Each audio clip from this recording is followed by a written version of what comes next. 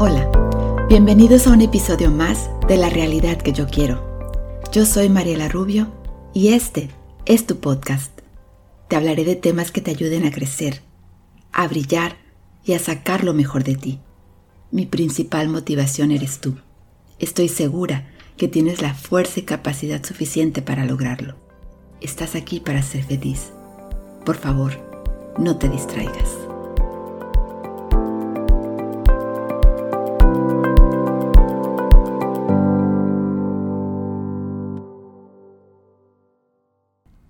Este es el episodio número 8 de La realidad que yo quiero, tu podcast.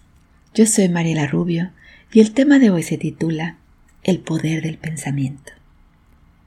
Toda esta semana he estado participando en seminarios y pláticas con distintas personalidades.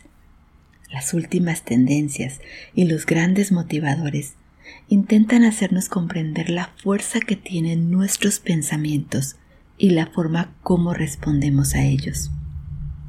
Estudié psicología y conozco, o al menos debo conocer, la base principal de las teorías que lo explican. Pero qué importante es aterrizar el conocimiento, adecuarlo a tu mundo y a tu forma de vida.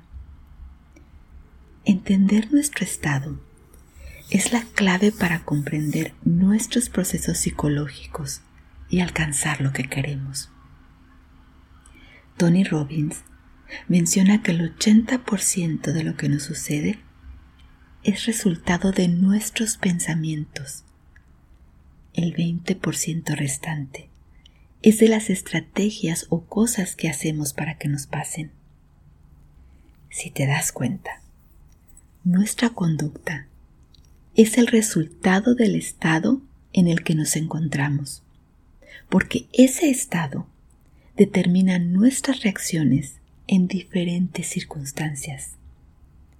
Estoy segura que la mayoría de los seres humanos, y me incluyo, tratamos de hacer las cosas bien, lo mejor posible, con los recursos que tenemos, pero a veces pareciera que no los tenemos. O peor aún, que ni siquiera los conocemos. Para influir en lo que nos sucede, debemos hacernos dueños de nuestro pensamiento, porque somos los únicos responsables de cómo queremos sentirnos. Te explicaré brevemente cómo funciona nuestro aparato psíquico, o nuestra mente. Según Freud, el aparato psíquico está dividido en varios estadios: el consciente, el preconsciente, el subconsciente y el inconsciente. Todo lo que nos sucede se registra en nuestro cerebro. En el nivel inconsciente guardamos deseos, traumas, todo aquello que nos hizo daño o que reprimimos de manera consciente. En el nivel subconsciente se encuentra todo aquel material que reconocemos o que entra a través de nuestros sentidos, pero que aparentemente no tomamos en cuenta.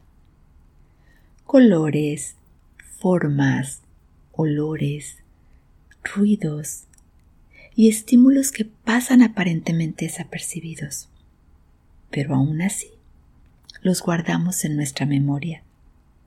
Y a veces sin saberlo, pueden influir en nuestro comportamiento. Existe un nivel preconsciente.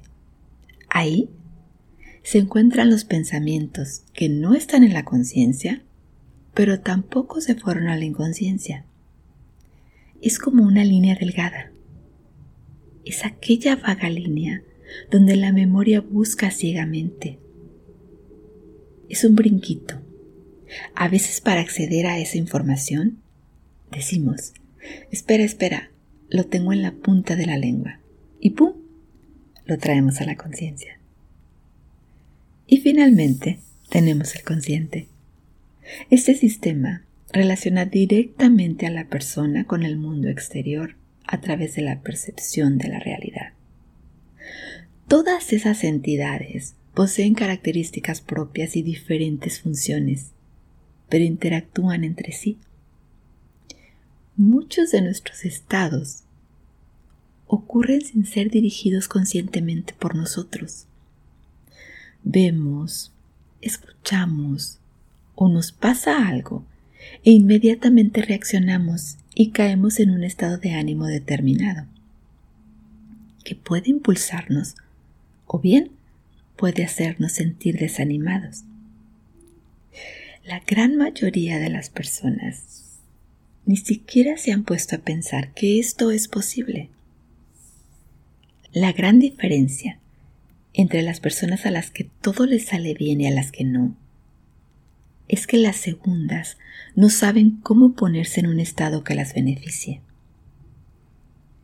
La clave para dirigir nuestro estado de ánimo es aprender a dirigir nuestro cerebro, porque tu estado de ánimo depende de las representaciones que hagas en tu cerebro, de las historias que te cuentes y de lo que te digas a ti mismo.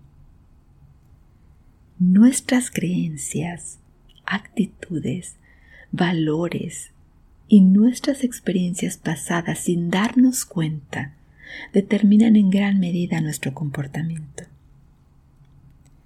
La experiencia que se tiene de un acontecimiento no es exactamente el suceso en sí, sino una elaboración interna y personalizada. La mente consciente no puede utilizar toda la información y todas las señales que recibe, porque nos volveríamos locos. ¿Te imaginas todos los estímulos que percibimos a lo largo de un día? Por eso el cerebro filtra la información y selecciona solo la que necesitamos, dejando que la mente consciente ignore todo lo demás. Es por eso que cada ser humano percibe las cosas de manera distinta. Las reproducciones internas no son la reproducción exacta de un acontecimiento, sino una interpretación filtrada a través de creencias individuales, actitudes y valores. Por terrible que sea una situación, siempre cabe la posibilidad de representarla de otra manera. En uno de mis ejercicios en terapia, yo les pido a las personas que me cuenten su historia, la misma historia que traen hacia mí, pero con 3 finales distintos. El catastrófico, o sea, lo peor que podría pasar. El real, lo que ellos consideran que si no hacen nada, así sucederá. Y el ideal, el final que ellos quisieran. El mágico, el casi imposible. Es increíble cómo la percepción de esa historia cambia por completo con solo pensarla, con solo diseñarla. Aparecen nuevos patrones de conducta y sentimientos. Te puedo asegurar que si rediseñas tu historia en cada una de las áreas de tu vida, te vas a encontrar con un ser diferente, capaz y seguro de ti mismo. Pero empieza hoy. Empieza a confiar en ti. Ocurre lo mismo con todo en la vida.